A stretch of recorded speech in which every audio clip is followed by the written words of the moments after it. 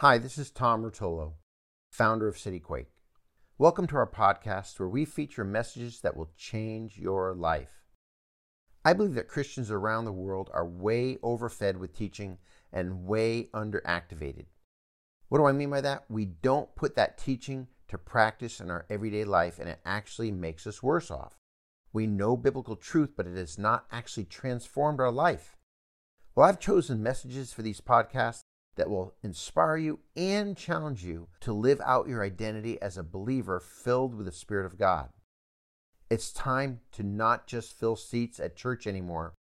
It's time to see our cities transformed for the kingdom of God. Get ready to be activated.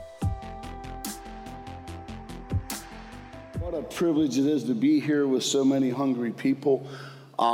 This is my second CityQuake, the last one I did in Brazil. COVID was breaking out. I think Tom got it, his wife got it, Paulo got it. There's some of us who were able to walk in faith that didn't get it, just kidding.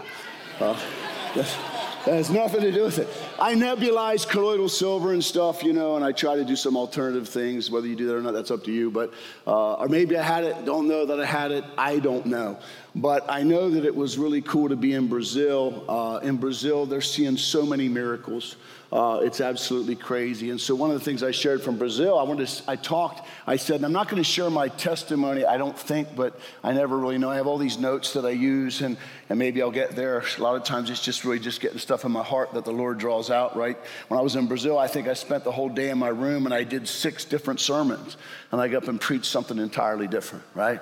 So I want to become a note preacher. That's really good when you have pastors that can do, your 13-week series. The great thing about being an itinerant evangelist, you travel, so you can sort of let it flow. And, what I really hope is to just be a spark, right, to ignite something here. But in Brazil, I remember saying, listen, I said, you guys are seeing so many miracles.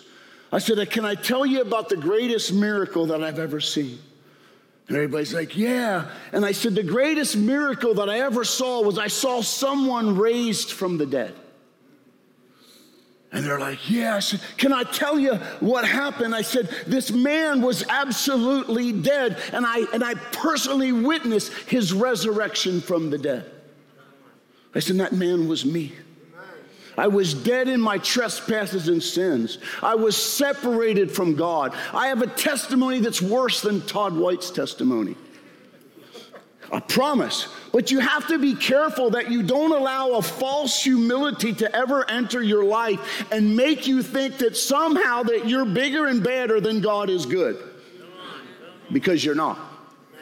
And I was gripped with that thing for so many years, and I couldn't function. I was in and out of church. I was a chronic backslider. I didn't really understand how great and how big and how awesome and how powerful our God is.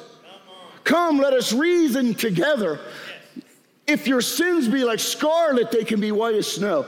I didn't realize that I'd been called from my mother's womb, and he knew me before I was born, and he had a calling on my life to do what I'm doing now.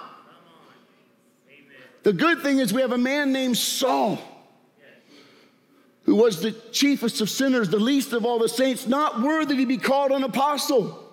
Some people think the more Saul grew as a Christian as Paul, that he realized what a sinner he was. I don't agree with that. I think he knew what a wretch he was because he persecuted the only way in which men could be saved. There's no greater sin than me trying to keep you from eternal life.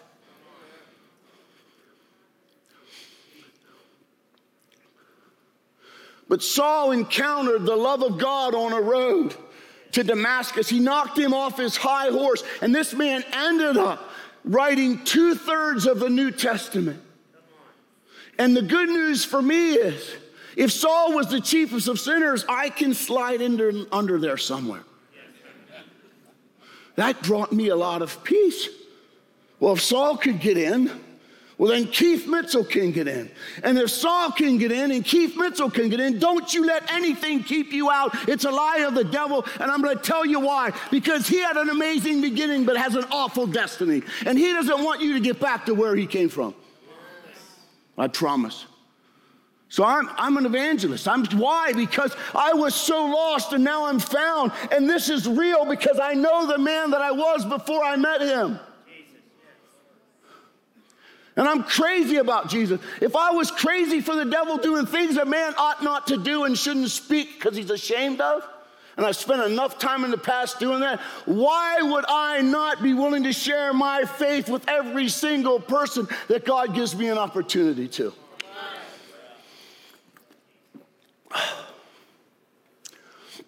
Let me share some testimonies. I was a wretch.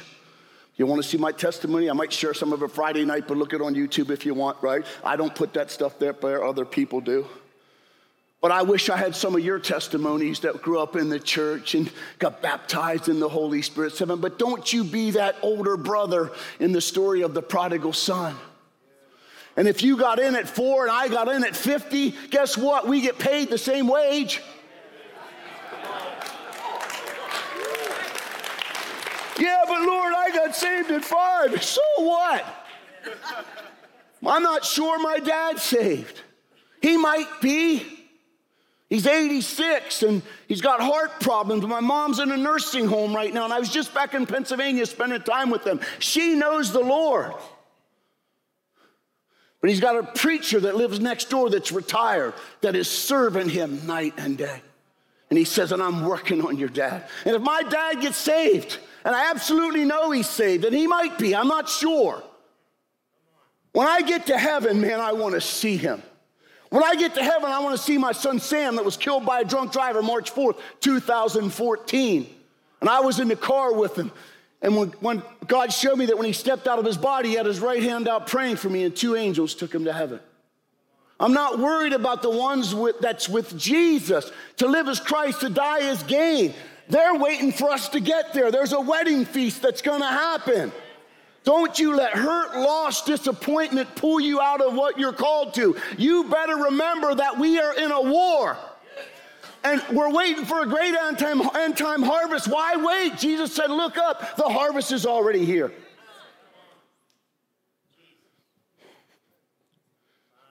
Because people are perishing. People are perishing.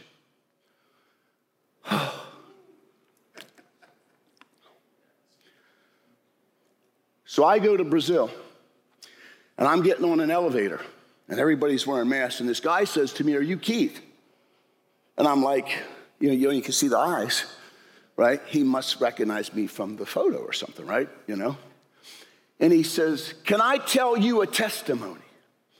And I said, sure. He said, you were on a flight with one of my best friends, and you led the flight attendant to Christ. And I said, I know that flight. That was the last flight out of Frankfurt, Germany when COVID was breaking out. And my wife and I were doing ministry over there that got cut short because of this pandemic that was upon us. And I always try to share the gospel with every Lyft driver, every person I'm sitting beside on the airplane. I have a goal to share my faith with one person a day. The reason I set the goal and the bar low enough because I know I can do that. That doesn't mean when I get to lunch, I'm done. No. I've had people in United lounges where someone gets healed and they're lining up and bringing the other employees to get me to pray for them. I mean, I got so many testimonies that I can share with you. But if you do not realize that God wants to do in and through you more than you want to, you'll never begin to step out. So on March the 19th, I'm on this flight, and it's about 2 hours before we land into DFW. They're not even all masked up yet because they don't know what's happening. And I get a lot of frequent flyer miles. So I had a business ticket, and I'm up front, and I was thankful for that. Obviously, it's a pretty long flight. And I go up front to get a coffee because I was slept most of the flight before we landed Dallas. And I walk into the area to get the coffee where the flight attendants are, and there was a middle-aged woman, and there was a young man. And I said, wow, now this is what I want to share with you. You don't always have to have a word of knowledge. In fact, don't be sitting in a McDonald's, right, for 1 hour trying to get a word of knowledge before you talk to someone about Jesus. Simple things. Has anyone told you today how much Jesus loves you? People say stuff like to me, how you doing? Oh, I'm doing so good, but it's not my fault. Jesus did it. Huh? Oh, if you knew who I was before, then you would know what I'm telling you now. Right? And I share some of my testimony. You need to learn how to share your testimony in increments. And if you don't have a big testimony like a Todd White or a Keith Mitchell, and you weren't the chiefest of sinners, you still were. You just don't realize that. If you don't realize that, you need to repent. 613 Levitical laws, 10 commandments. You've broken one, you've broken them all. How many times have you ever lied, tried to be selfish, protected yourself, wanted something that someone else so they couldn't have it? When you're a kid, mine, bang, and you hit the kid with the toy. I mean, come on, we're born into this thing. It's way worse than that. So I go up to the to the flight attendant station. I said, things are getting pretty crazy, aren't they? I said, you know what? This would be a really good time to examine your faith. I looked at her. I said, where are you at with Jesus? And she said, not where I should be.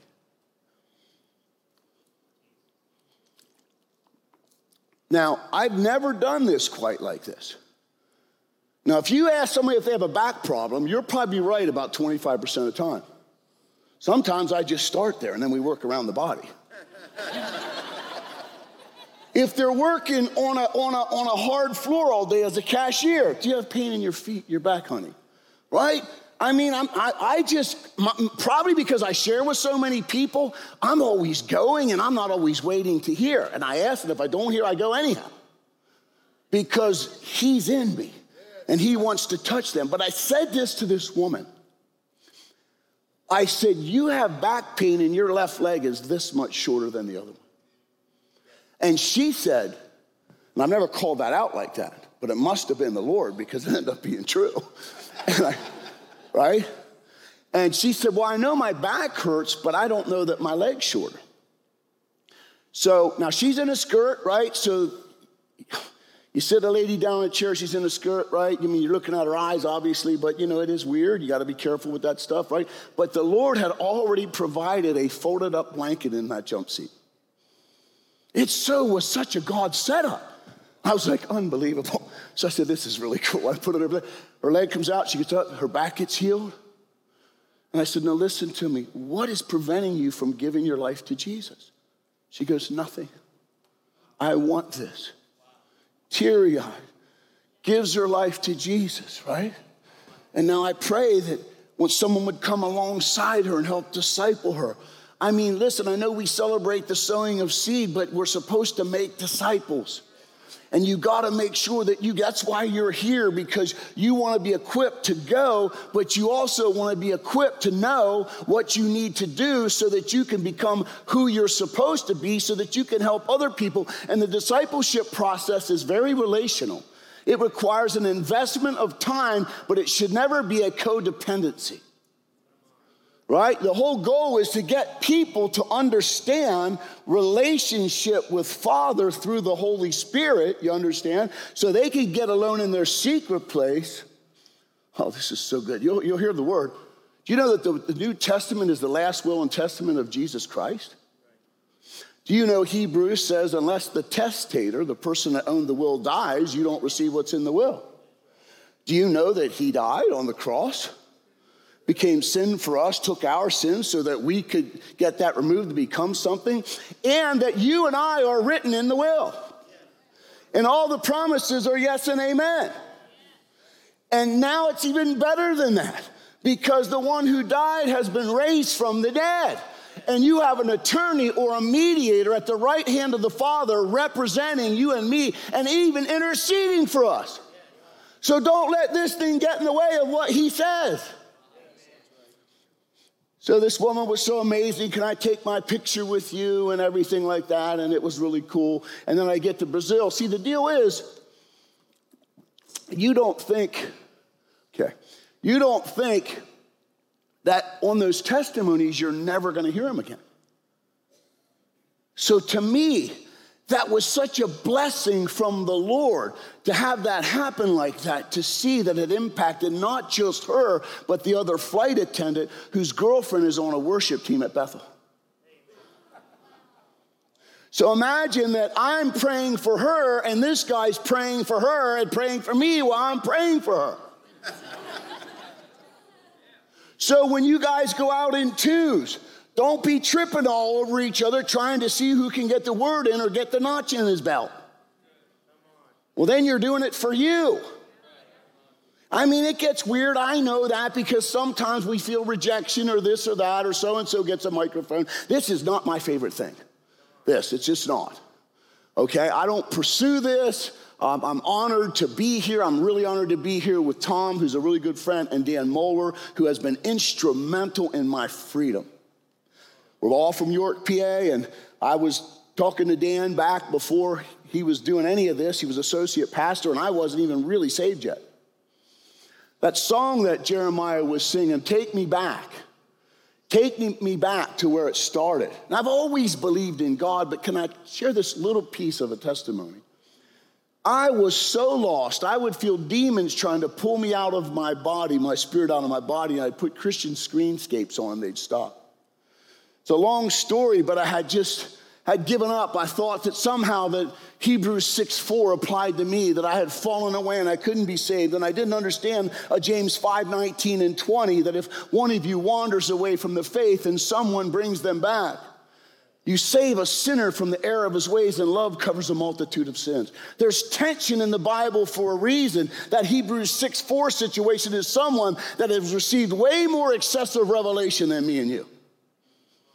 I promise. Now, if Paul would have backslid, he would have been a Hebrews 6:4 guy. I promise, because he received such excessive revelations, right? Okay, and I realized, listen, repentance is the greatest gift that we've ever been given. If God didn't want me to be here and he didn't want you to be here, you wouldn't be here. All he's got to do is go like this. Well, what does he say? A smoldering wick, I won't. Right? A bruised weed, I won't. He's for us, not against us. So I saw this sign that says, if you love me, obey my commandments. And I had an epiphany. I said, wow, that sums it up, doesn't it? I guess that's it, huh?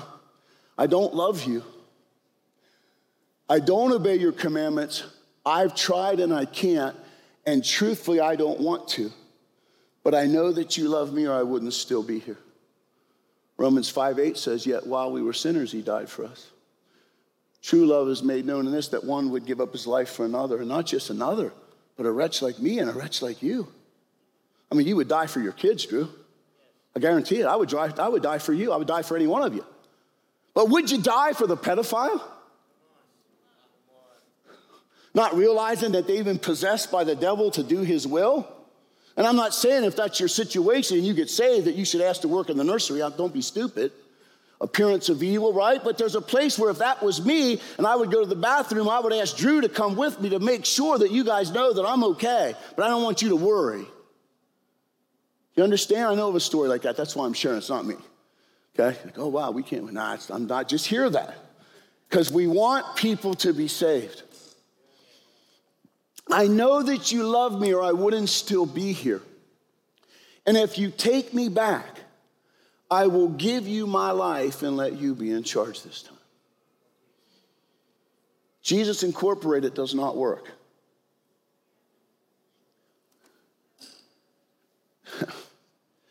Do you just want forgiveness and a license to sin? I'm telling you, it's in the church, man. It's awful. I'm not talking sinless perfection. You hear that stuff too. No, I'm talking love. I'm talking love. Because I love my wife, I don't cheat on her. I love her. I haven't seen her in 4 or 5 weeks. This is the longest period of celibacy I've had in my life. I was touched wrong as a child. You have no idea, and it's been beautiful. It's been a grace, and you single people, man, you embrace that. That sounds crazy, I know, but I'm telling you, you don't know my story. I'm not going to get into all of it, but it's beautiful. But I don't cheat on her because I love her. If a temptation come on me to do something I ought not to do, I don't want to offer the members of my body up for something that they're not for, or for selfish pleasure. Don't you hear that in condemnation, those of you that are struggling with pornography in this area of your life? Jesus came to set you free, and you can be free. There's no condemnations. Don't you throw the towel in. Come on. And if that temptation comes on me like it did recently, and I just went, I know what that is. Guess what? I say no to that. The grace of God teaches me to deny ungodliness. And you know what? I started weeping. I want to save myself for my wife and for our reunion. That's a beautiful thing. If I had it to do over again, I wouldn't even kiss a girl till my wedding day. Now, if you kiss before your wedding day, don't. But just know that there's this thing and this beauty about righteousness and purity and holiness, right? And so I don't sin against God, not because I never make a mistake, because I want freedom. And if I abide in his word, John 8:31 and 8:32, I'll know the truth. The truth will set me free. I'll pursue a fear of the Lord, which is like this, that I'm going to destroy sin and all that causes it. And I don't want you to be destroyed with it. So if this building is going to be burned down because it's a building of sin, and he says, get out, we need to get out. And if we got sin in us, we need to get it out. That's why this thing can't inherit the kingdom of God. Because it's been touched by sin. It's been corrupted by sin. And that's why outwardly we waste away. But one day we're going to shed this and we're going to get a new body. And then eventually we're going to get one like Jesus. And it's going to be absolutely amazing. And in the new heaven and new earth, sin will be done with. The leaven of sin will have worked through the lump. And God will destroy the lump and it'll be done with once and for all. Hallelujah. So don't get stuck in the sticky middle of the here and now. Because in the beginning it was very good. In the end it's going to be better. Amen? So I love God. And because I love God, this morning I'm in there, and and I got all these notes, I haven't really touched them, which is usually the case. But they're there. If I forget what I'm doing, I can go back, right? And this morning, I said, I just started weeping. I said, I love you. And I felt him say, I love you too. And I just started crying, and I'm like, I thank you so much for saving my life. But I don't want to be a selfish Christian, right? To heaven with me and to hell with you. But I'm okay. Hey, it's up to you. You could say, you could do what you want. Like some of the reform stuff, I just don't understand. You're already predetermined to be saved, and then why do you preach the gospel, and why do you pray, and all that stuff? And if you're watching Reform, please forgive me. But one day, like Tom said last night, we see through a clouded glass, and one day we'll know. Maybe they were a little right about this, and we're a little right about that. But I will tell you this. The truth is in Jesus. My Baptist friend believes once saved, always saved. I have a friend like this, right? And if you're living a life of habitual sin, he would say, well, you weren't really saved to begin with. I'm saying, I don't know, man. The guy was leading people to Christ. He was saved. He walked away from the Lord. I don't know. But listen, you're supposed to examine yourself with the word so that you're not judged with the world. So you get into that mirror of God's word and you look in that word. And if you see rotten fruit in that tree, you better ask him to prune that stuff. And don't be like the guy in James that looks in the mirror and forgets what he looks like. Or the story of the four soils, the rocky soil, right? The guy leaves for a while and falls away because he has no root in himself. There's a good identity message. Because he doesn't know who he is in Christ. And he's allowed the circumstances and the things of the world to determine his joy when only your joy should come from your salvation. 2 Peter chapter 1 says that if we are growing in Christ and maturing in the fruits of the Spirit, we'll receive a rich reward into the kingdom of God. But those that lack this have become nearsighted.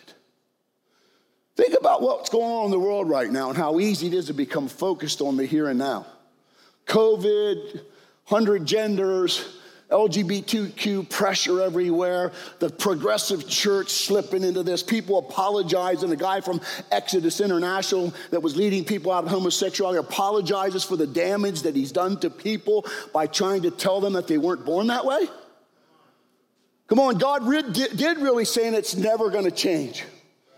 Right? So we need to know these things, and we need to know who we are. And this stuff that is warring against the kingdom of God, and we need to make sure that we're warriors and we're established in truth, because if we know the truth will set us free, and we'll be able to help rescue people. Amen.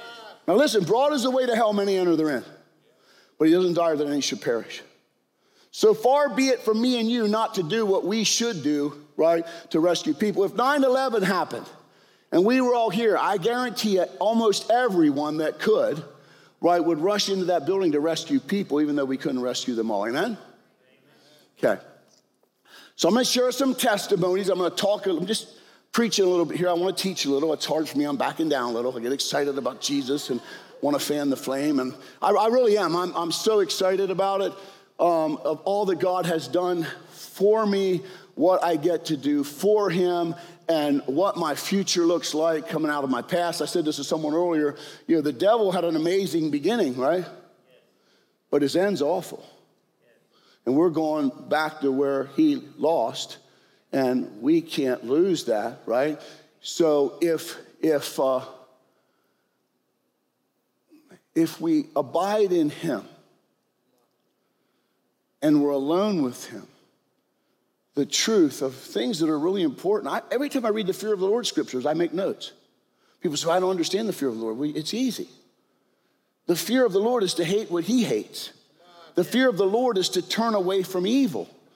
The fear of the Lord is to not fear people who can hurt you and say unkind things about you, but fear him who can ultimately judge you and send you to a place that wasn't prepared for you. But that is not his desire, right? The fear of the Lord, the love of God compels me. That's why I share with each and every person. Not every person wants to hear what I have to say. But I would probably guess if I share with 100 people, probably about 85 to 90% of that stuff goes pretty well. Okay? So, do you guys want to hear some testimonies? Okay. Some of my favorite things I get to do as I travel the world is I get to go to Turkey. Okay? And in Turkey, you have a lot of Iranian Christians. I particularly work with the Iranian Christians. So a friend of mine, Shapur from the UK, who's an amazing man of God. In fact, he's going to be coming to America soon. He's amazing. If you get a chance to check him out, check him out. He reeks of Jesus. For the first 7 years, he was a former Muslim, got saved. He devoted 7 years to the Lord before he would even look for a wife or consider a wife. When these Muslims get saved out of this false, demon-possessed religion, right?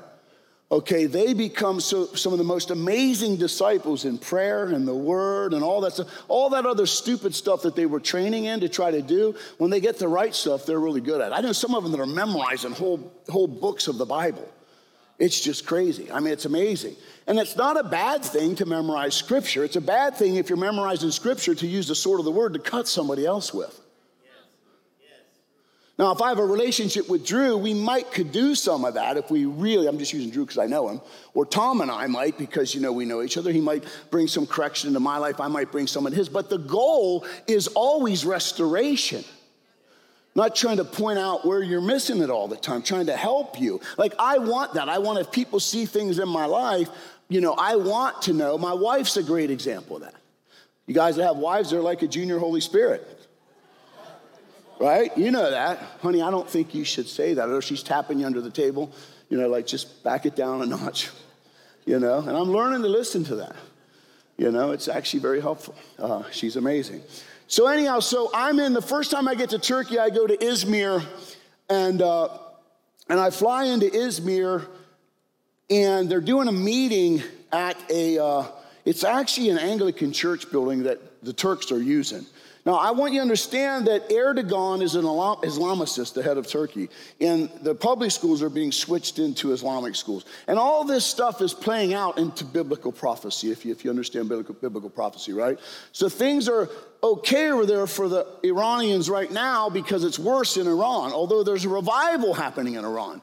I want to get to Izmir, but I got to share this. We got so upset, some of us, about the election, right? And it became the Great Election rather than the Great Commission, right? And Shapur shared this with me that really helped me. He said, Keith, when the Shah of Iran was deposed, Iran was deposed in I think it was 1978 or 79, there was hardly any Christians in Iran. Today, there's several million. Okay, under an Islamic leadership, and sometimes it takes persecution to cause the church to grow. And I believe that it's coming to America. And I think somebody said recently, it's not Facebook jail either.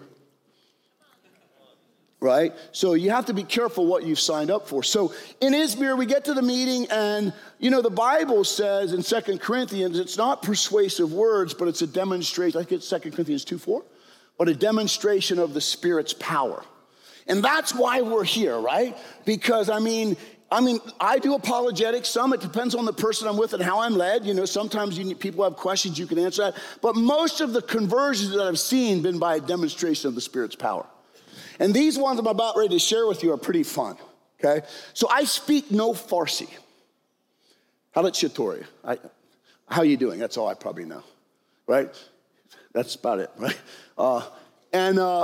And so at the end of the meeting, Shapur says, and this is not a charismatic meeting. This is an evangelical meeting with different denominations that, right, are Iranian Christians, and they're not all charismatics. And he says, listen, we only have about 15 minutes till we got to be out of this building. And he says, all we're going to do is we're going to lay hands on some people and pray. Right? Now, I hadn't seen a lot of people getting slain in the Spirit up until this point, okay? And I'm not even sure at this point totally what I believe about that. Because I've seen some stuff that's not, not all of it's real. Some people are floppers, right? And, you know what I mean, right? Doesn't make you spiritual because you fall down. I like what Dan says. If you fall down and you wiggle and roll and all your hair stands up, cool. But when you get up, be more like Jesus. And that comes through hiding the word in your heart, okay? Or you'll want to touch all the time and won't spend time in the word. And then the truth won't be there, and then things will war against that, and you'll be in trouble, right? So the first two ladies I go to pray for, they go down. Boom. One hits the piano. I find out later. I can tell you the backstory now because Shapur knows these people, right? Are we good? Oh, thank you so much. You see the sweat, don't you? Wow, that's beautiful. Thank you. And the next couple was a man and a woman, and I laid hands on them, and he goes down. She was saved, praying for him for 2 years. While he's out for 20 to 30 minutes, he has a vision of Jesus and gets up and gives his life to the Lord. What did I do? Just carry the presence of God. That ought to be enough. I'm trying to tell you there's more there than what you're understanding. And just because you don't see it doesn't mean that God isn't. When I pray for someone and they walk away and they don't want Jesus or they're rude or angry, I don't want to come over the top. What I want to do is walk away and pray for them. They may not have many people or anyone praying for them. What about that? What about if I sow a seed and then, Tom sees them later and he sows a seed and then Drew sees them, right? Or someone else comes along and this keeps happening over and over and over again. Some sow, some water, some reap a harvest where they haven't. So they jump in the boat and Drew thinks he's an amazing evangelist. Right? And that happens sometimes, right? Okay, so the next woman I go to pray for, she says no. I think she understands English. She spins away from me. And all of a sudden, Shapur cries out, Keith, help me, I can't breathe. She has a T-shirt like on this, and she has this T-shirt, and she's choking him. She's demon-possessed. This is my first encounter with a demon-possessed woman that I know of. I may have encountered a few in my days, but I wasn't sure. I just leave that at that. We're not pursuing that. Oh, hallelujah. Anyhow, so I get her off of him, I get her down, and she looks in my face, and she spits in my face, and she says, I hate you, you're a liar. And I said, no, I used to be a liar just like you, but I'm not anymore. So we did deliverance. It took a couple days, 2 different times. She gets set free. I'm telling you, when these Iranians would come through our prayer tunnels, fire tunnels, whatever you want to call them, and sometimes when you touch them, they just manifest a demon. Yes. Why?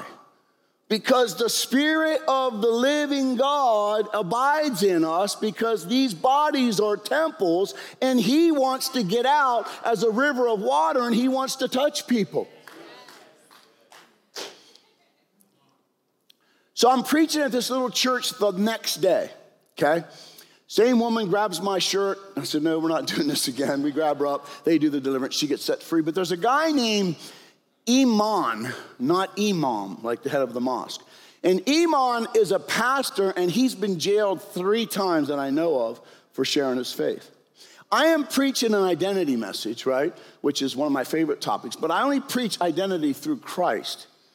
Not like we're something special outside of him, because we exist and have our being in him. And I behold the Lamb and become more like him by beholding that. So we need to know who he is to really understand who we are. And if you want to be like him, go to Philippians 2 and look at what your elder brother did. He humbled himself to become a man and didn't hold on to the reality that he was God, because he did what he did as a man because he was tempted in all points like we were without sin, but was still God and could have called 12 legions of angels down, but didn't. So people get confused when they hear this stuff. What are you saying? Jesus isn't fully God? No, I'm not saying that. He was fully God and fully man. But the God stuff, he just sat here for a second. Well, it was there. He knew who he was, but he had to do what he did as a man to redeem our part of the covenant that Adam had broken and walked it out, tempted way more than Adam was perfectly. Imagine if you're a brother of Jesus growing up. Why can't you be like your brother? One day I will, right? And so Imam's crying at the back. I remember he's sitting off here to the right. He goes, I love your words. And I said, sir, I love your testimony. It's beautiful. Do you know that they told him if he did it again, if he shared his faith again and they caught him, they would most likely kill him. What would you do if someone said that to you? Do you know what he did? The first cab ride he got when they got released out of prison, he shared with the cab driver. The cab driver says, what is going on? This is the third time I've heard this. He pulls over and gives his life to Jesus.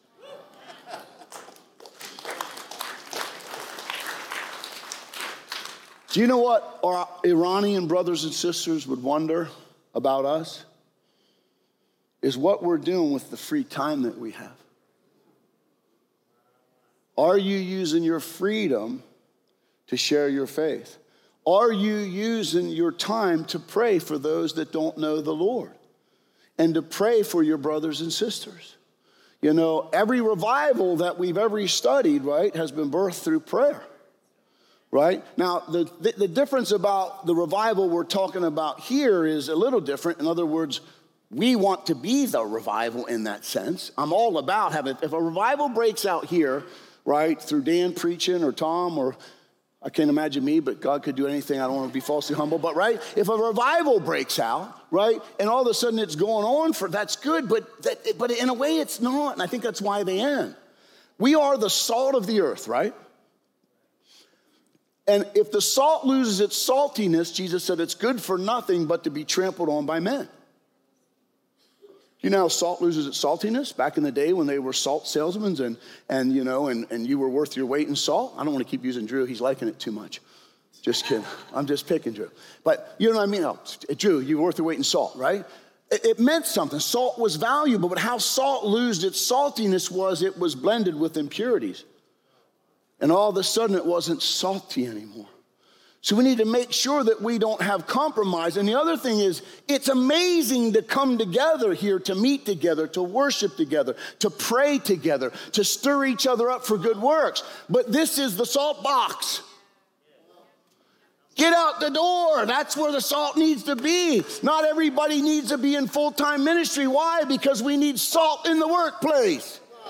And our presence matters and means something, just like my presence affected that demon. You'd be surprised that you can get a lot more done by quietly living your life like the Bible says and not saying so much to them, but saying something to him who knows exactly where they are. And then God will bring the opportunities to share with them. Now, I tell you, I got a whole bunch of testimonies, but my driver's over here, Ted, right? Looks like one of the guys from one of the bands back in the day, right?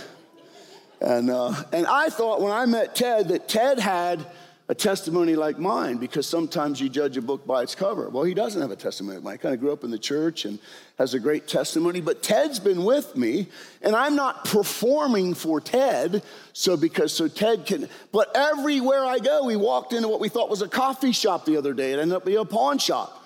Guess what? How are you doing? I'm doing so good, it's not my fault. And the guys are looking at me, and I began to share a portion of my testimony, which led us to praying for two of those guys, right? Okay, when I'm going through the drive-thru at the coffee shop, same kind of thing. I'm responding to that guy. And I'm saying things like, look, right now is an amazing time to be alive. Jesus said there'll be pestilence, earthquakes, famines, disease. There'll be global warming. And they're freaking out. You're not supposed to freak out. Don't be alarmed at this. It just means I'm soon coming. Get excited. But what it ought to do is motivate us to get people in the ark of Jesus, which is way bigger than the ark of Noah. Look up. Our redemption draws near. Get excited. And watch. If people are freaked out and we're not freaked out, and they look at us, they might wonder why we're not freaked out and how comes we have such peace and we have such joy. Because if my life is required of me, I'm ready to meet God. To live as Christ, to die is gain. To be absent from the body is to be present with the Lord. And Paul says, I desire to go there, which is better by far. If I die right now and you try to raise me from the dead, and he asks me if I want to come back, my answer is no. But if I asked him, do you want me to go back? Then my answer is yes, if he says yes. Okay? I have come to the place in my life where I finally realize that God is not a figment of everyone's imagination. Atheism is a temporary condition. For every knee will bow and every tongue that will confess that Jesus is Lord. No, we are the crowning glory of his creation. Fearfully and wonderfully made. And all those questions of how God and why God, and if you knew what you were doing, why did you create the devil? Why did you put him in the garden? Why didn't you stick him somewhere else in the universe? One day we're going to see this thing play out and we will weep and we will marvel at the mercy of God, who knows what he's doing, and you need to understand that. If you want a why question, then why did he write his son Jesus into the script? The Lamb of God who was slain before the foundation of the world, that those he created would mock and ridicule and spit and beat him. Would you do that for your son? He must love us. And I used to have all those questions, and you know what they produced in my life? Yuck. I know what my life is like without Jesus. And I know what my life is like with Jesus. And if you want to talk to my wife someday and you ask her which husband she likes better, she likes this one. People meet us now and they think that we met in a Bible college. We actually, people that failed at marriage, have done a marriage retreat. And I questioned their sanity on that. And he says, no, because I see the restoration of what God did in your life. The Bible says you're supposed to remain as you are when you're called. So if you failed at marriage and you remarried, you're not trying to go back and fix something that's over. Right? But I do pray for the people that I've hurt. Right?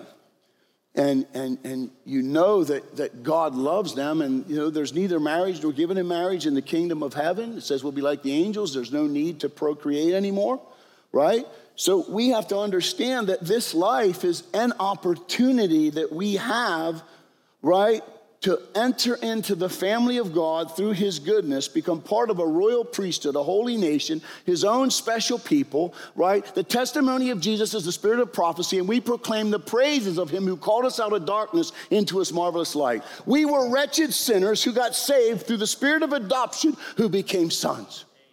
Right? He calls us saints. He doesn't call us sinners. I know that messes up some of the Baptist people. And I love them. Don't hear me wrong, right?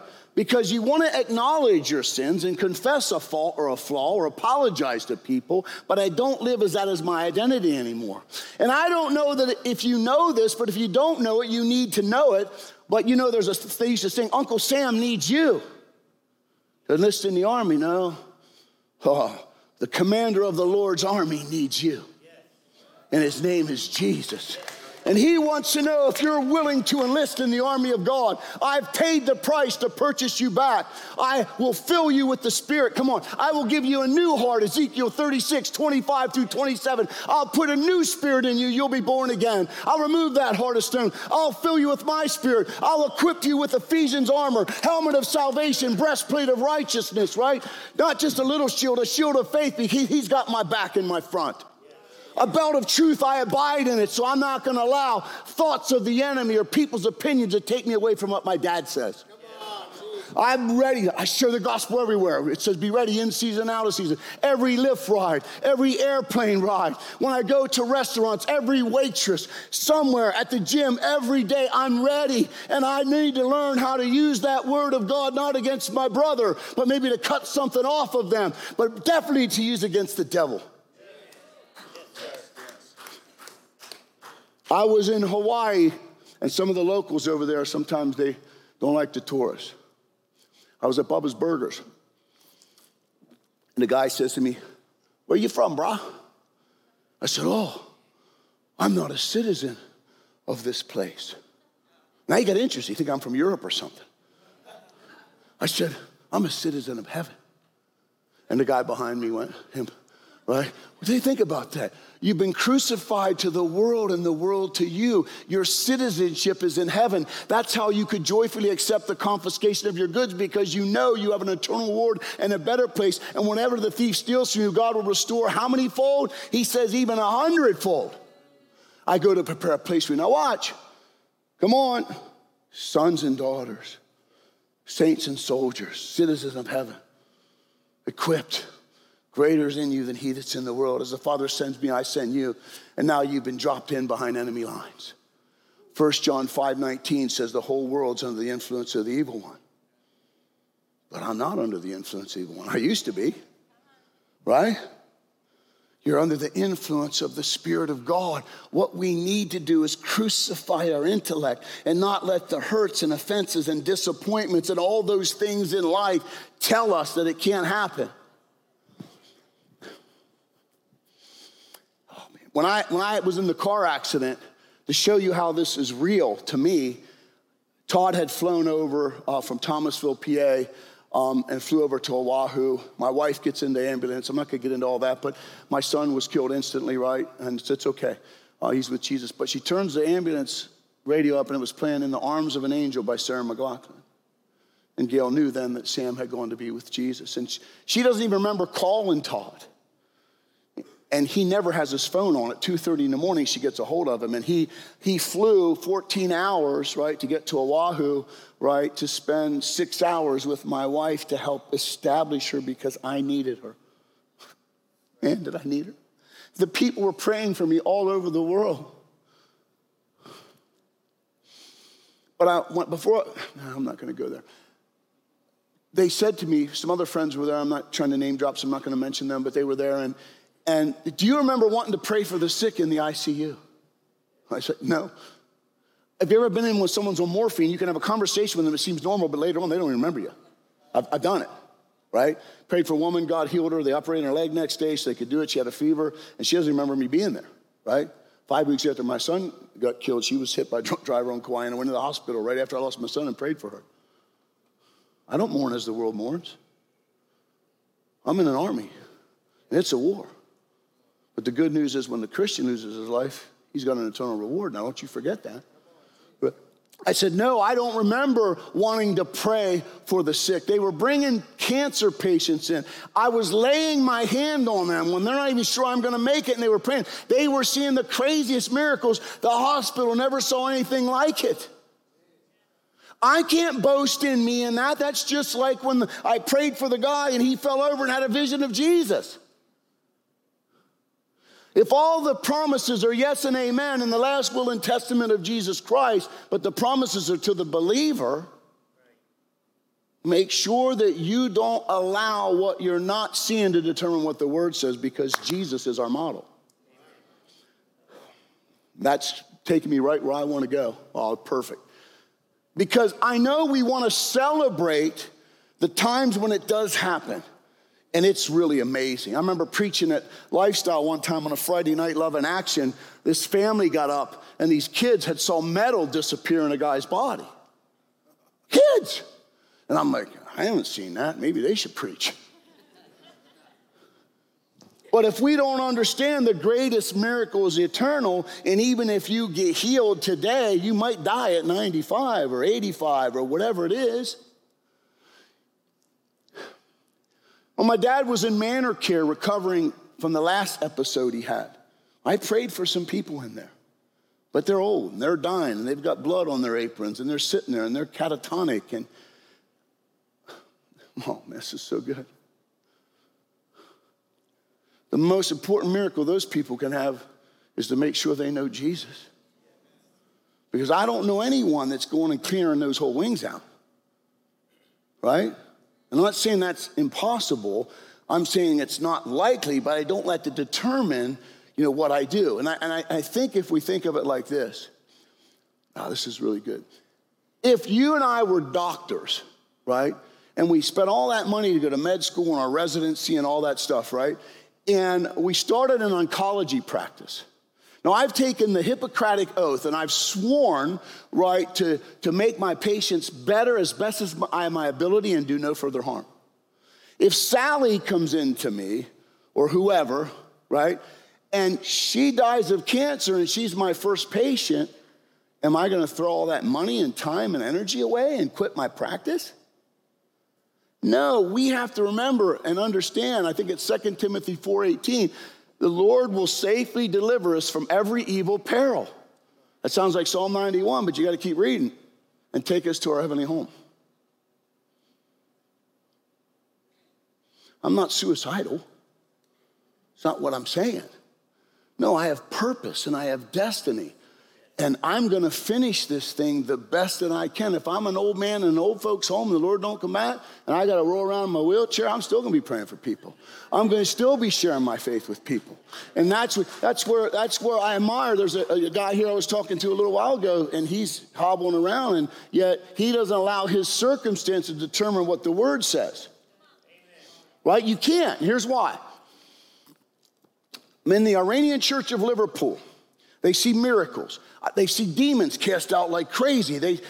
By one buddy, the Lord gives him words. Buy 2 Arabic Bibles today. He's an Uber driver. Okay. 2 Arabs get in his car and they see a cross. Are you Christian? Yes. Why? And then he gets a word about the wife having cancer. Prays for her. She gets healed. Just crazy stuff. But now watch. So that's the amazing stuff. But I want to talk about some of the not so amazing stuff because I want you to be solid. And I don't want you to be disappointed, and I want you to keep going. So there's a little girl that's about this big. She may be 10 or 12 by now. She can't change herself, right? She's in a diaper. Oh, I see her face and these big brown eyes. She reaches up. Belinda, I think you hold her. Pray for her. Right? She's got a golden ticket. What the enemy stole from her is temporary. Nick Vujicic without the arms and legs, he'll run in heaven. Jesus will be the first one he hugs. Okay? And so I went to the parents and I said, can I tell you what I see here? Because I wanted to help them. Because you see miracles and she's not healed. And I see a caterpillar in a cocoon. And one day when she steps out of that corrupted flesh, right? That's corrupted a little more than ours in a different way, right? Through the fall of Adam. She'll step out of that body, and I can imagine, and we'll know, because I have a friend that was in heaven. He said, I saw a woman, I knew she was in a wheelchair, but it wasn't. There's none of that. You just knew people were healed of stuff. And you'll see her, and I can imagine, we'll be like angels, and here comes this glorious, beautiful angel. And you're going to go, and you'll know it's her, Belinda. Wow. And if you can think like that, right, and understand, in the beginning it was very good, in the end it'll be better, then you don't get so stuck in the middle. And you keep doing what you're supposed to do. So if I have someone that won't let me pray for them, say it's a relative, and that happens to relatives a lot, right? Or you pray for them and they don't get healed. And I ask 2 or 3 times and they're like, no, please no. You pray for me before and nothing happened. And I quietly pray for them and they still don't get healed. Do you know what I did? And this just happened to me recently. When I went to the post office to get my passport renewed, Oh, this is so crazy. Is this helping? This is how I do my thing, and I'm just trying to share that with you. So what happens, I go to the post office and, and I'm talking to a woman, she goes, oh, and the woman says, are you okay? She goes, I have to be. That's not a word of knowledge. That's me seeing someone in pain. Lord, give me a word. Give me another word, right? No, there she is. And so what I did was I said, what's going on? I had scoliosis surgery. I said, are you in pain? She goes, oh my, can I pray for you? She says, please. I pray for her and all the pain leaves. So I don't feel anything now. And then the other woman goes, Cheryl. I remember it was Kathy, Cheryl, and the daughter was Leanne. I try to remember people's names. It's not easy when you meet a lot of people, but sometimes have a faith journal. Start writing this stuff down, not just the do's, but the don'ts, but make sure that you're doing that so you know how to minister to people, right? And so Cheryl goes, would you pray for my daughter, Leanne? She has tremendous nerve pain. So she stood in proxy for her, and we prayed. Well, wouldn't it be cool if she goes home and her daughter said, Mom, I don't have any pain. I want to believe that way, right? Oh, what testimonies do I share? There's so many fun ones. Oh, my gosh, I could tell you all the turkey ones. They're so fun. I'll tell you one turkey one because you'll like this. You'll like this. We're 8 floors up, and I'm going to share some of the ones that didn't go so good, okay? Because I think you need to hear that too. 8 floors up in Turkey. It looks like an old YMCA building, right? But it's not. They had a little elevator. I swear, only 2 people could fit in, right? And it was crazy, It was just crazy. They were working on the street. There's no water. They wanted us to stay there. And I was like, couldn't use the toilets, couldn't use the showers, right? We're doing missions work. That's what missions work can be like. But fortunately, I have a business, and I have enough money that we went up the street and got the hotel. It was really cheap. Shapur navigated that for us and got everybody a room and blessed everybody because it was cool. But, man, I was like, I don't want to have to do this. It's already hot. They have no air condition. You don't have water facilities. But sometimes that's the way it is, right? Some places you go, they wouldn't have a hotel, and you'd have to do that, right? So I'm 8 floors up, and I'm preaching on the Holy Spirit, and these curtains are hanging like this, and it's hot, and all of a sudden, the wind starts to come through there. It reminded me of the book of Acts, and the curtains were like, half-mast, and Spirit of God was moving, and people were getting filled with the Holy Spirit and baptized, and it was pretty amazing. That pastor was a pastor with Andrew Brunson. Do you guys know who that is? He's the one that was held captive, right? They said he was trying to, overthrow the government or something as a missionary, and he escaped, right? So this is the life that they live, right? And this is what I think that we need to understand that, I think people are worth it. But we have to be careful that we don't have one foot in the world and one foot in the church and trying to hold on to everything. I don't know what's happening in this country. I don't like it. Right? But it's funny, when I go to other countries to do ministry work, I don't think about their politics because I don't know. Now, if we went to North Korea, would our goal be to start a patriot, organization and overthrow Kim? I guess if the Lord tells you to do that and you think you heard from the Lord, but these people are getting saved. There's revivals happening, because God has anointed people to do his work. In the Middle East right now, some of the most craziest testimonies come out of there. There's a book I read called Standing in the Fire. If you get a chance to read it, Thomas, I can't remember the guy's last name, but it's an amazing book. Every chapter is about a story. These guys don't know who Bill Johnson is. They don't know who Todd White is. They don't know who Dan Mohler is. They surely don't know who Keith Mitchell is. Right? Okay, but this guy was ministering to these Druze people. Druze people are really interesting. They believe that a man will have a baby who will be the Messiah. Okay? It's weird. The devil has all kinds of weird religions out there, right? And they wear these big baggy pants, right? And these weird hats. And this guy, 2 years is ministering, and this will touch on what Tom was saying, ministering to these people, right? Sharing, trying to talk them into, and I'm not saying God doesn't use that. Of course he does. Look at crusades and the message is preached and they come, right? But no fruit. And one day a guy comes to his door, knocks on the door, and he says, this Jesus that you keep telling us about, this healer, does he still do that today? My daughter Jamil has cancer. Would you come pray for her? And this guy had never even prayed for someone to be healed of a cold. He goes over to Jamil, right, to the house. It's hot. He prays for her. Do you feel any different? She goes, it's so hot. 2 weeks later, that guy with his daughters at the house, and there's 30 people waiting to be prayed because she got healed. And what Tom said from seeing in Brazil, it has to happen here. And it has to happen here more. And we can't allow the disappointments or what we don't see to keep us from moving. Okay? Oh, okay. Testimonies. Man, it's amazing. When you get up here, you think that you don't know what you're going to say for this time. And all of a sudden, I'm down to 23 minutes. And I got a bunch of stuff I want to share yet. Okay. I'm in a giant food store in Hanover, Pennsylvania, and there's a woman on a wheelchair with two big, large teenage boys, young adults that probably eat her out of house and home, right? I mean, they're just big boys, and they're filling that cart up with stuff. And I pray for her. If I asked if she's a Christian, could I pray for you to be healed? She goes, yeah, well, of course. But I'm okay, right? Pray for she doesn't get healed. But now all of a sudden, I'm in the grocery line, and she's the woman behind me. I bought her groceries. She began to weep. She says, this means more to me than you praying for my healing. You have no idea what my financial situation is like. Do you understand that there's lots of things that we can do to impact people's lives? If you go to a restaurant, don't leave a note on your tip. Jesus loves you. Give him your life without putting any money there. Sometimes Christians have been, I don't think our group, I think we're far enough along that we understand that, right? But there are people that do that. They're tithing by obligation and not by faith, right? So they're not getting anything out of it because they're not a cheerful giver, and all of a sudden, they're trying to scrimp and save, and, I've got to pay my tithe, and I can't. It just doesn't work that way. It's all through faith and relationship. I'm not here to talk about tithing. Oh, I have to. It's a church now. Pastor will make me want to finish this one. If you don't think that you can tithe 10%, begin to do something. And do it cheerfully and ask the Lord to bless it. I promise you, he doesn't need your money. It's for you. I have seen him be so faithful in my life because of our generosity and has protected us from losing everything at times. So I just want to encourage you with that. Okay. Oh my gosh, testimonies. I did the Izmir one, I did Iman's.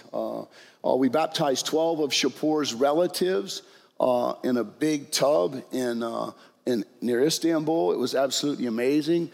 He had me share my testimony with them at breakfast through an interpreter, right?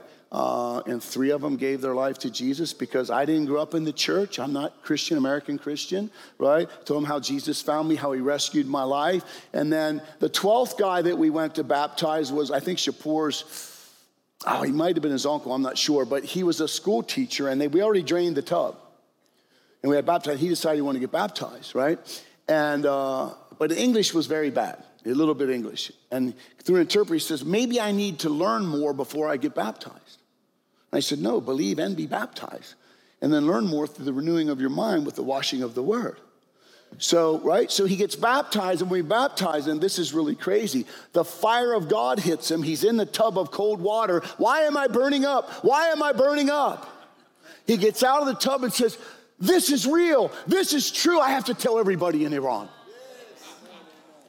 What did we do? Baptize him, share truth with him. That's the reality. In America, it's a little bit different because people are familiar with what they perceive as Christianity, right? So a lot of times when we're interacting with them, they already have met people that have maybe not represented as well, right? They think by being a heathen, they can hide behind the hypocrite. Not on Judgment Day, you won't. The heathens will be here, hypocrites will be there, right? And the ones that are true believers will be over here, sheep and goats, right? And I tell people that you can't hide behind that, right? So those are just great stories. Oh my gosh, let me see. Okay, yeah, I want to share some of that one story. Okay, I was in Bethel and I went to Trader Joe's, and there was a woman in a wheelchair. And I said to her, how are you doing? She says, I'm doing fine. Why are you in a wheelchair? She says, I was born this way, okay? I offended her. So I went and got her a gift certificate, I think for $200, right? Because I wanted to bless her. And she didn't know what it was. It was an envelope I gave it to her. She said, no, you don't have to do this. I said, no, I do. That was no intention in me to offend you. I said, I just wanted to pray for you. I'm so sorry. You're not your disability. Okay? Make sure you know that. And they're not your project either. They're not your testimony. They're his testimony. Okay? Be careful with that stuff. Okay? How many likes you get in social media and all that stuff. I mean, if it's to inspire, listen, keep doing the stuff. And if your motives are squirrely, get alone in the secret place and ask God to check your heart. But don't quit giving. Don't quit doing. Don't quit sowing, right? You know, because it's still touching people's lives. If you're building a ministry for you, trust me, you'll get corrected eventually. I know too many stories where it's happened and it's happening, right? Okay, so this is how cool the Lord is. I've got to soon go where I wanted to go here to finish because I'm just trying to share with you guys. The next day I go in the mall with a friend of mine, and guess who the first person I saw was? Sarah. I couldn't believe it. I'm like, Lord, this is crazy. And I go up to her and she says, can I talk to you? I said, yes. She goes, I am so sorry for how I treated you. You didn't deserve to be treated like that. And this is a lot of money. Now, I don't know if Sarah ever had a boyfriend because she has spina bifida, right? Are you married? I said, yes. Is your wife okay with you giving another woman presents? Other women? I said, yes, like these kinds she's okay with. We do this all the time. But we bless people. It's all for the kingdom of God. And she said, can I tell you why I was so upset? She says, the Bethel school's here, and I'm not knocking Bethel, okay? But the kids get excited and exuberant and zealous. And she said, one day at the mall, I had over 20 students try to get me out of this wheelchair. And now, if one would, it would be a different story, right? We'd be like, yay! You know, so I'm not, I get that. It's not like, oh, you know what I mean? And so, but sometimes if we're not careful, we make people about that rather than helping them to understand what's more valuable and important is their eternal life, right? So, now this is how you learn from this stuff. So I'm in South Carolina with my family, my son and his wife and my 3 grandkids. And we go into a restaurant for breakfast, and there's an African-American family, a large family, with the guy over here to the left had spina bifida. I knew, I could just tell what he was doing. I mean, I could tell not what he was doing because of the wheelchair and the way he looked. And I said, you have spina bifida? Yeah. And I said, and rather than say, can I pray for you? I said, if Jesus could do anything for you, what would it be? He said, I'd want to walk. Now that's an invitation to pray. And they were a godly family. He left me pray for them. I didn't see the miracle. But you see the difference of how you approach people and encounter them? You follow me? And then you share the truth of the reality of you're not your disability. And if you don't get healed this side of heaven, man, one day you're going to run in the streets of gold and it's going to be amazing, right? So if you think that way, if it's compassion, put yourself in the shoes of how that you would want to be. I have seen one mild case of spina bifida healed, okay? Normally I expect to see people in a wheelchair, right? But not everybody has it as bad. So this is another turkey story. My turkey stories, I could go on and on until the next hour about turkey stories. Then we're going to go to a scripture I want to finish with. So after that first night in Izmir, I remember this woman, she had like real tight dreads, like Bo Derek, if the older people know who that was, used to wear, you see the real tight dreads, right? And they had this English word 7 on their worship shirts with the number 7 in the middle, right? And she comes up to me at the next meeting and he says, could you talk to my friend? He speaks very good English. He's actually a sports writer. He does basketball and stuff. And so I go up to the guy and I said to him, he said, I have some questions. And I'm sharing this with you because I want you to understand that this stuff isn't scripted. A lot of it just flows out of engaging with people that God brings the stuff. And I want to tell you, you'd be surprised. A lot of it starts with, has anyone told you how much Jesus loves you? Where are you at with Jesus? These kinds of things develop dialogue, right? You know, I mean, that's what I do most of the time. But this one was kind of interesting. He said, I'm trying to decide between atheism and Islam. I said, that's easy. That's what I said. I said, atheism is really easy. I said, I'll give you the rest of your life to make me anything you want to out of absolutely nothing. How much are you willing to wager that you can make me something? He goes, well, I wouldn't bet that. Well, then why would you bet an eternity on the hope that everything came from nothing? That just came to me. God's smarter than I am, right? You know, I don't want to debate the guy. And he goes, okay, what about Islam? I said, it's not even an eyewitness account.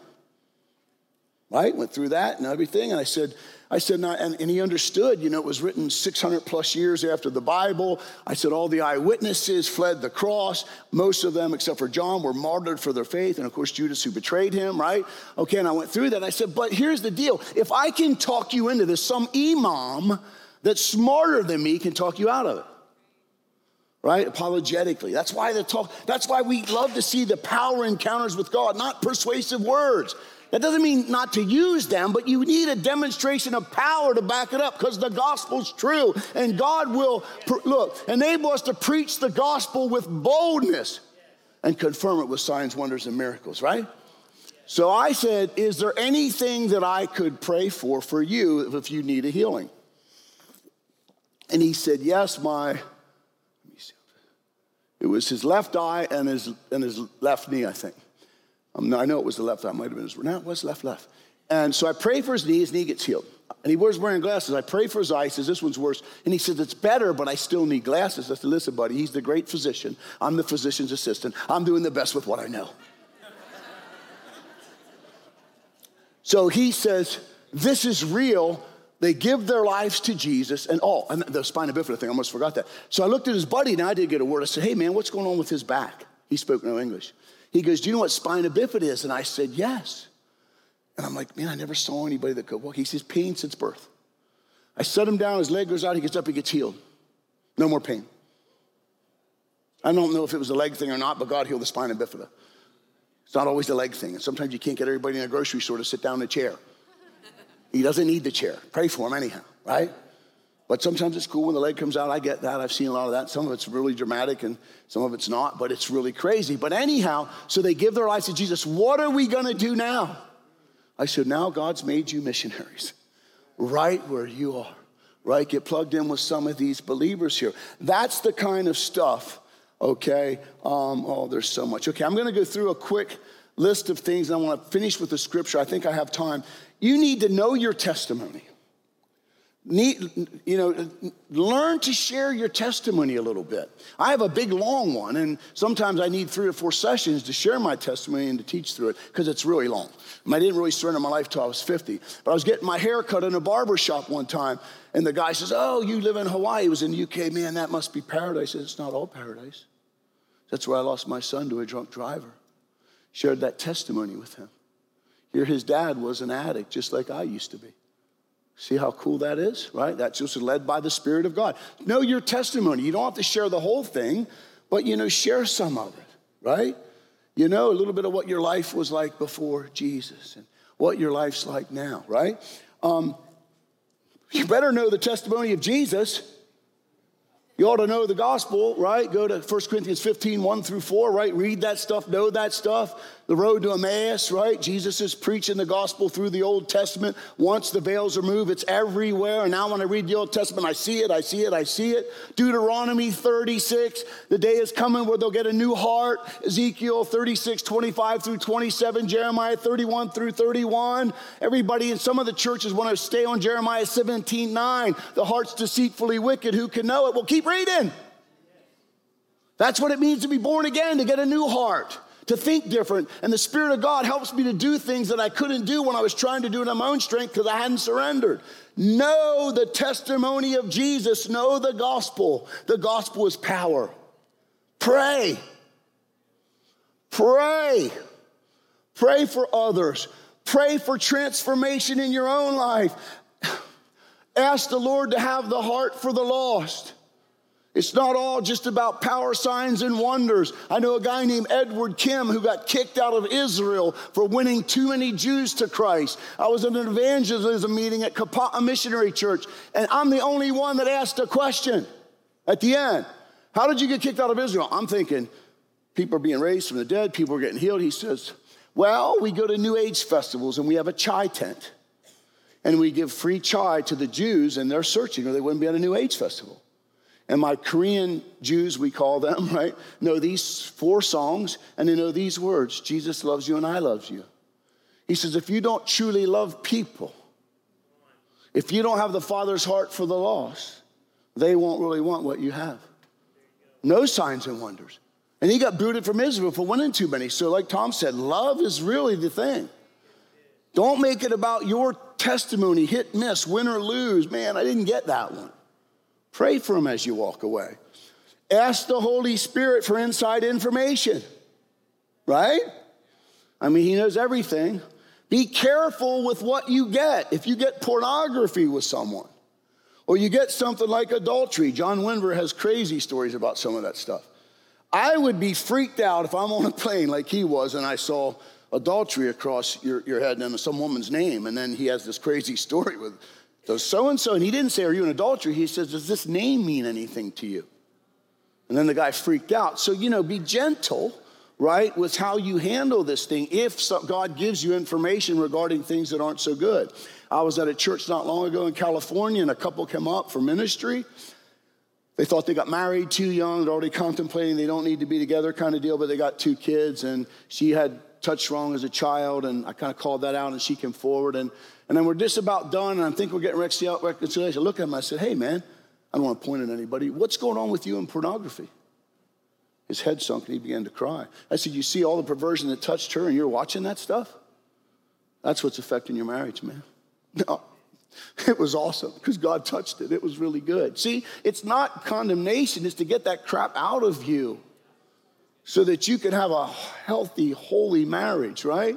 And the marriage bed becomes a place of worship. And I wish if I could do it over again, I would never know anybody but my wife. But God's redeemed that and restored that, and it's beautiful. It's so good, right? Get over the hurts and things of the past. People that have hurt you, let that stuff go. It's only affecting. Look, if God's not going to remember your sins against you and cast them as far as the east is from the west, that doesn't mean he doesn't remember them. It means he's not going to charge you with them. And so when the enemy's running that stuff through your mind, listen, I don't answer to you. I answer to him. And I'm not going to sit here and pine over something that I can't fix. He has a purpose for me, a plan and a future, and I'm following him. I live in the now and the future, not the past. You've got to do that. That's how you take those thoughts captive. That's why sometimes memorizing scripture is okay, because it gives you something to think about when the other dumb stuff's trying to come through. So that's why I do it, right? Keep it simple, right? Demonstration of the Spirit's power. Pray for the sick, go into the towns, heal the sick, preach the gospel, right? Never, ever, ever forget that the greatest miracles are eternal. There's more joy in heaven over one sinner who comes to repent than over 99 that are already there. Remember, there were 9 lepers that never came back to Christ even after they were healed. So it's really important to make sure we get the fish.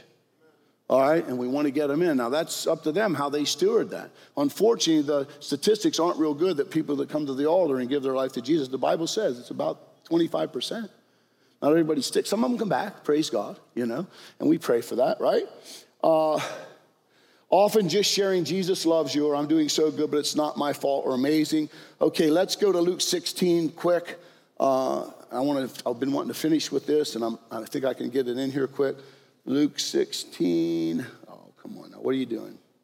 Oh, technology. Why? Well, I'm in Genesis because Tom was in Genesis. I know why. I'm in my wrong Bible. Look at that. I was in my other one, Tom. Olive tree. Okay. Luke 16, verse 19. I'm going to talk about the rich man and Lazarus briefly. I'm going to end with this, right? Okay, y'all know the story, right? Okay. But I'm going to read it real quick. There was a certain rich man who was clothed in purple and fine linen and fared sumptuously every day. But there was a certain beggar named Lazarus, full of sores, who was laid at his gate, desiring to be fed with the crumbs which fell from the rich man's table. Moreover, the dogs came and licked his sores. So it was that this beggar died and was carried by the angels. Oh, man, think about that. Makes me cry when God showed me 2 angels took Sam to heaven. Wow. Oh, wow. Oh, I just saw that right now. It just hit me. 2 angels, wow, and was carried by the angels to Abraham's bosom. The rich man also died and was buried. And being in torment in Hades, he lifted up his eyes and saw Abraham afar off and Lazarus in his bosom. Then he cried and said, Father Abraham, have mercy on me, and send Lazarus, he may dip the tip of his finger in water and cool my tongue. I don't have my reading glasses and I'm teary-eyed, so it's not helping me. And cool my tongue, for I am tormented in this flame. But Abraham's son, remember that in your lifetime you received your good things. Wow. And likewise, Lazarus, evil things. But now he is comforted and you are tormented. And besides all this, between us and you, there is a great gulf fixed, so that those who want to pass from here to you cannot, nor can those from there pass to us. And then he said, I beg you, therefore, that you would send him to my father's house, for I have 5 brothers. Wow. Oh, man. That he may testify to them, lest they also come to this place of torment. Abraham said to him, they have Moses and the prophets. They have the word of God. Let them hear them. And he said, no, Father Abraham, but if one goes to them from the dead, they will repent. But Abraham said to him, if they do not hear Moses and the prophets, neither they will be persuaded though one rise from the dead. Now that's a scary place, isn't it? Okay, so let me get here quick with my notes for that. Okay, the word of God is true. I think Jesus is telling that story, and I think it's a real story. The word clearly states that there is salvation in no other but Jesus Christ. God did really say. All right, and then the word, we need to know the word. Jesus is the word.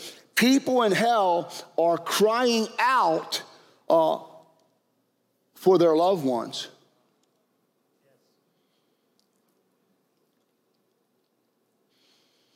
We need to be radical disciples of Jesus Christ. Jesus is our model. 2 Corinthians 5:17 through 20, you all know this scripture. We're new creations in Christ. Old things have passed away. All things become new. Right? Now, all things are of God, who has reconciled us to himself through Jesus Christ and has given us this ministry of reconciliation. That is, that God was in Christ reconciling the world to himself, not imputing their trespasses to them, and has committed to us the word of reconciliation. Now then, as ambassadors for Christ, you're the body of Christ, you're anointed, you're ambassadors. God is pleading through us, and we need to implore people on Christ's behalf to be reconciled to God.